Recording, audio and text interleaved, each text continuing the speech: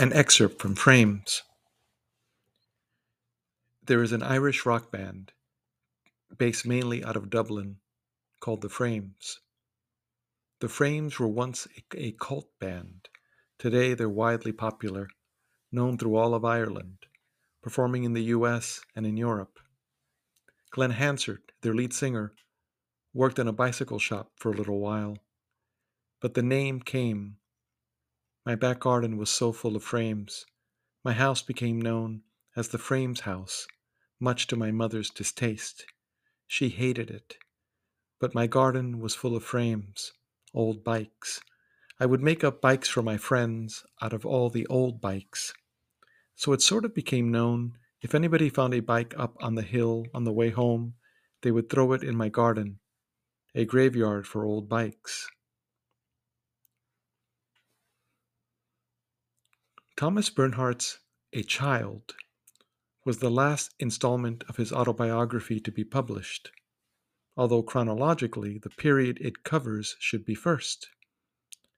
The narrator is Thomas Bernhardt at the age of 8, and Thomas Bernhardt recollecting, one might say reimagining his experiences when he was a boy, one morning setting off illicitly on his guardian's bicycle. As in the other volumes, there are two narrators, maybe three, two Thomas Bernhardts, though in truth there's only one. The second, maybe third, is constructed out of pronouns, out of verbs, implications, shifts in tense. Virginia Woolf once defined a frame as a rule designed to bring order to our perceptions. She seemed to find in music such an order, particularly in the late Beethoven compositions she preferred, his string quartets. She listened to them quite often, especially the Opus 130 in B major, with its original final movement, the Grosse Fuge, Opus 133, in 1939 and 1940, on an old Augraphone she and Leonard purchased sometime in 1925. She was writing The Waves. The number of characters or voices in the novel, like the number of movements in the quartet, is 6. In his unfinished book on Beethoven, Theodor Adorno sets out to reconstruct how I heard Beethoven as a child. I can clearly remember the magic emanating from a score which named the instruments, showing exactly what was played by each: flute, clarinet, oboe. They promised no less than colorful railway tickets or names of places. If I am entirely honest, it was this magic far more than the wish to know music as such that induced me to learn how to transpose and read scores while still a child, and which really made a musician of me. So strong was this magic that I can still feel it today when I read the pastoral, in which, probably, it first manifested itself to me, not, however, when it is played, and that is no doubt an argument against musical performance as such. The organ was a great influence, confides Glenn Gould, not only in my later taste in repertoire, but I think also on the physical manner in which I tried to play the piano. Early in his teens, certain aspects of organ playing, the physical aspects, had made a great impression on me. I learned that when you played Bach, the only way to establish a phrase, a subject, a motive of any kind, was not to do as one would with Chopin, you know, try to make a crescendo in the middle of the thing, but to establish it by rhythmic gasps, breaths.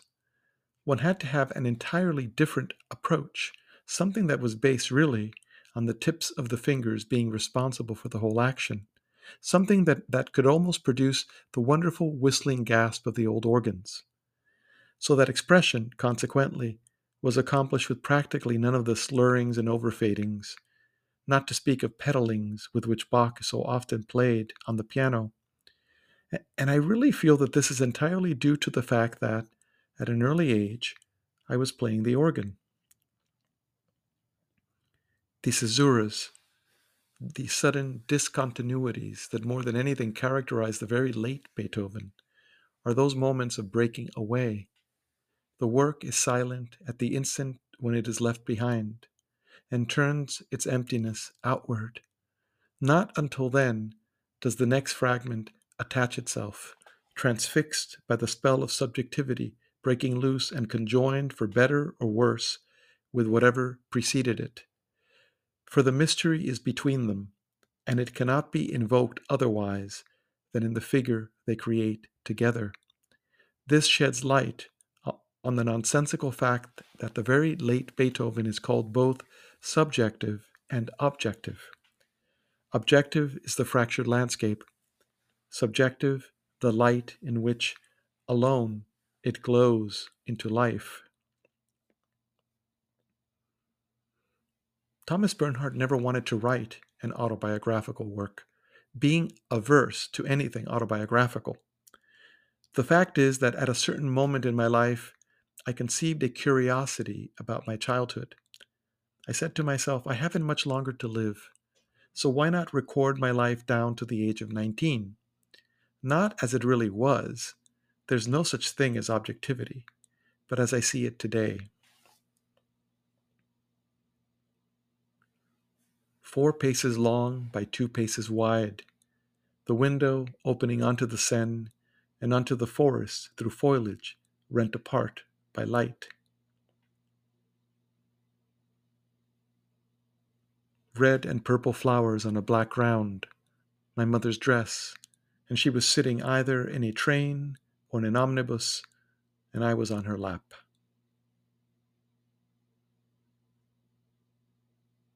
I must have been 2. According to family records, we stayed at Meyerinhof in the summers of 1900 and 1901. Once, when I was very small, he lifted me onto this, and I sat there, and he began to explore my body. I can remember the feel of his hand going under my clothes, going firmly and steadily, lower and lower. I remember how I hoped that he would stop, how I stiffened and wriggled as his hand approached my private parts.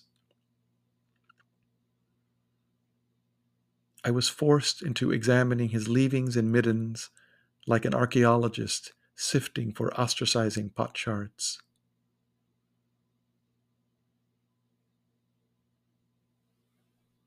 I can remember toys of some kind lying on the floor and highlights made by the sun at the bottom of the nursery wall. At 2 or 3 or 4, he claims to have been molested by nannies.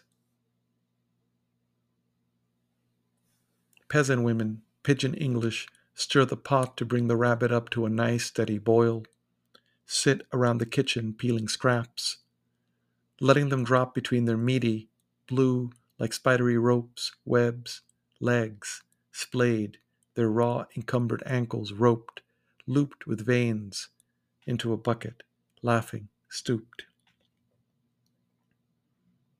He began to repeat with one hand on the piano certain combinations of sound that made an impression on him.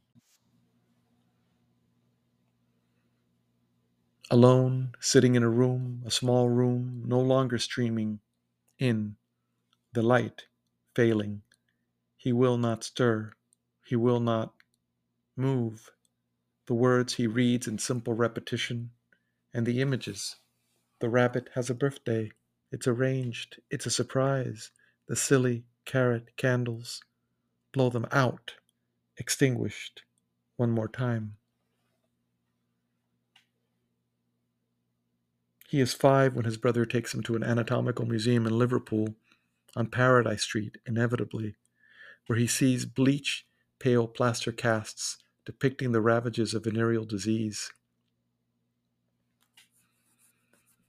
While 6, he suffers a fall down a single flight of stairs. He tumbles, sits, looks out. Behind the altar, pleasantly arranged, there's soon to be a wedding child. Move, go on, get over there. Quickly, quickly, out of the way, boy. Pretty flowers, 2 small bells behind a pew, the lengths of pale blue ribbon, bird emblazoned, yellow-green. the aisles arranged without discrimination. Either side, it seems, will do exactly, just the same, the groom or bride's, leaving him with a jagged scar on his knee, a wound he will later say he received when the ship was caught in a Tong war along the Chinese coast. At 7, he complains of being bullied by the other Cub Scouts. But cold baths made men, made Englishmen, stiffened the sinews, restrung the nerves, as did tennis, rugger, swimming, shooting, golf, church, long, strenuous walks. And he became good at them. Whereas before Carr went mad, I used to go walking with Aller only on Wednesday. Now I go walking, now that Carr has gone mad, with Aller on Monday as well. Away at the Caldecote school, he is struck in the eye playing ball. Because Carr used to go walking with me on Monday, you go walking with me on Monday as well. Now that Carr no longer goes walking with me on Monday, says Aller, after Carr had gone mad and had immediately gone into Steinhoff.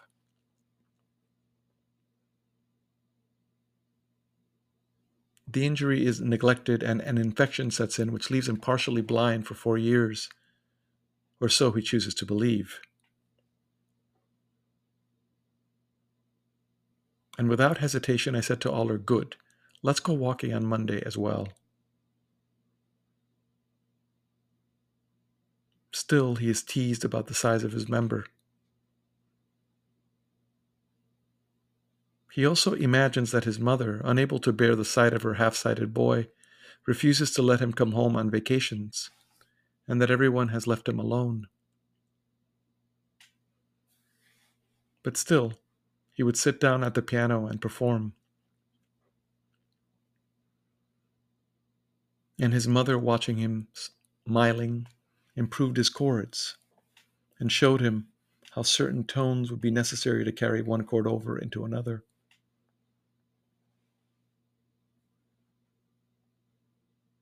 Certainly, I have a vision of her now as she came up the path by the lawn at St. Ives, slight, shapely. She held herself very straight.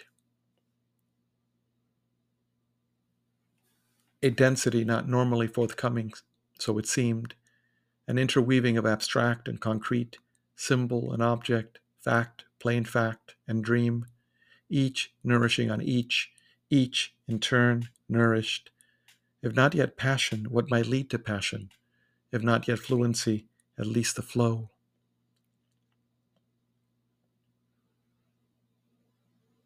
And his ear confirmed what she told him.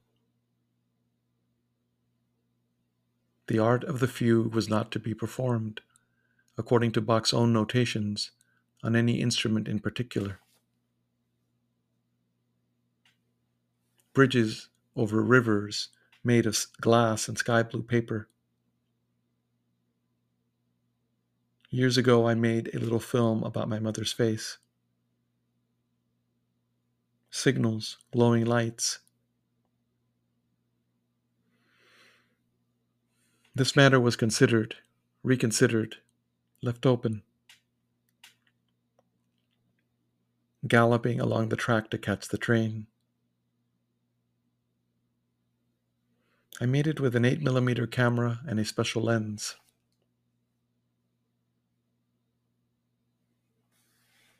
Many bright colors, many distinct sounds, multiple voices, woven, unwoven, human beings, caricatures, comic, several violent moments, always including a circle of the scene which they cut out, and all surrounded by a vast space.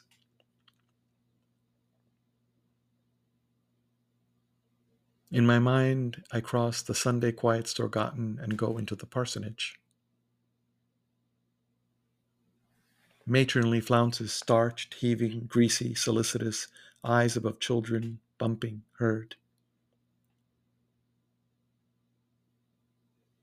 It smells of scouring powder and holiness, just as it did 50 years before.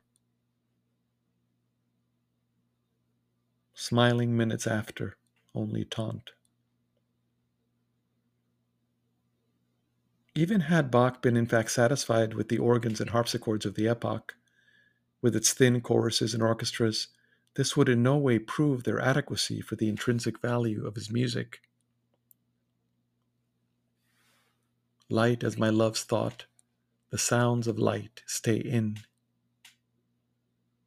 And if someone were to ask me once again of the circumstances of my birth, I think I should answer finally that I was born somewhere in the middle of my first book.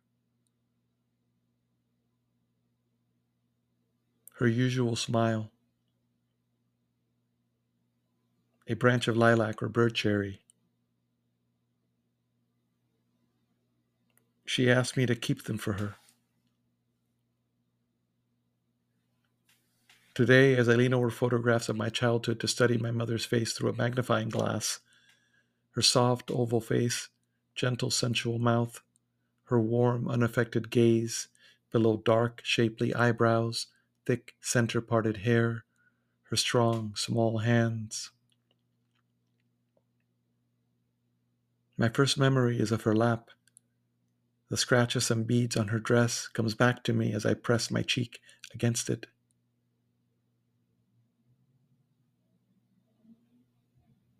But it's the branch that I can remember clearly. And let us not forget that the absence of idiomatic keyboard writing, the fugue mimics choral style, is a direct result of structural density.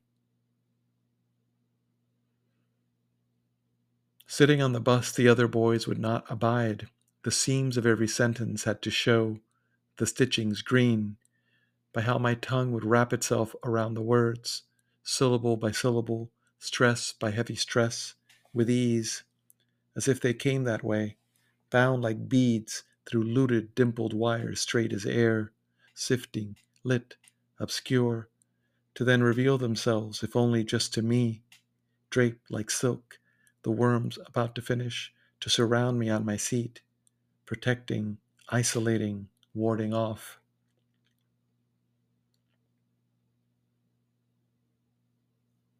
With great narrative prose, interpretation easily takes on the coloration of a foreign word.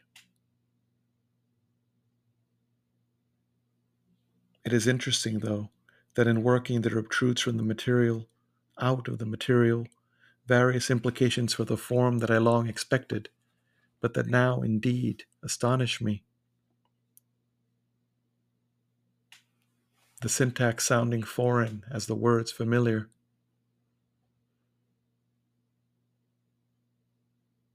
I have had this kind of experience since my childhood, when old Drebus, a neighbor who lived on my street, attacked me in a rage as I was conversing harmlessly with a comrade in a streetcar on my way to school.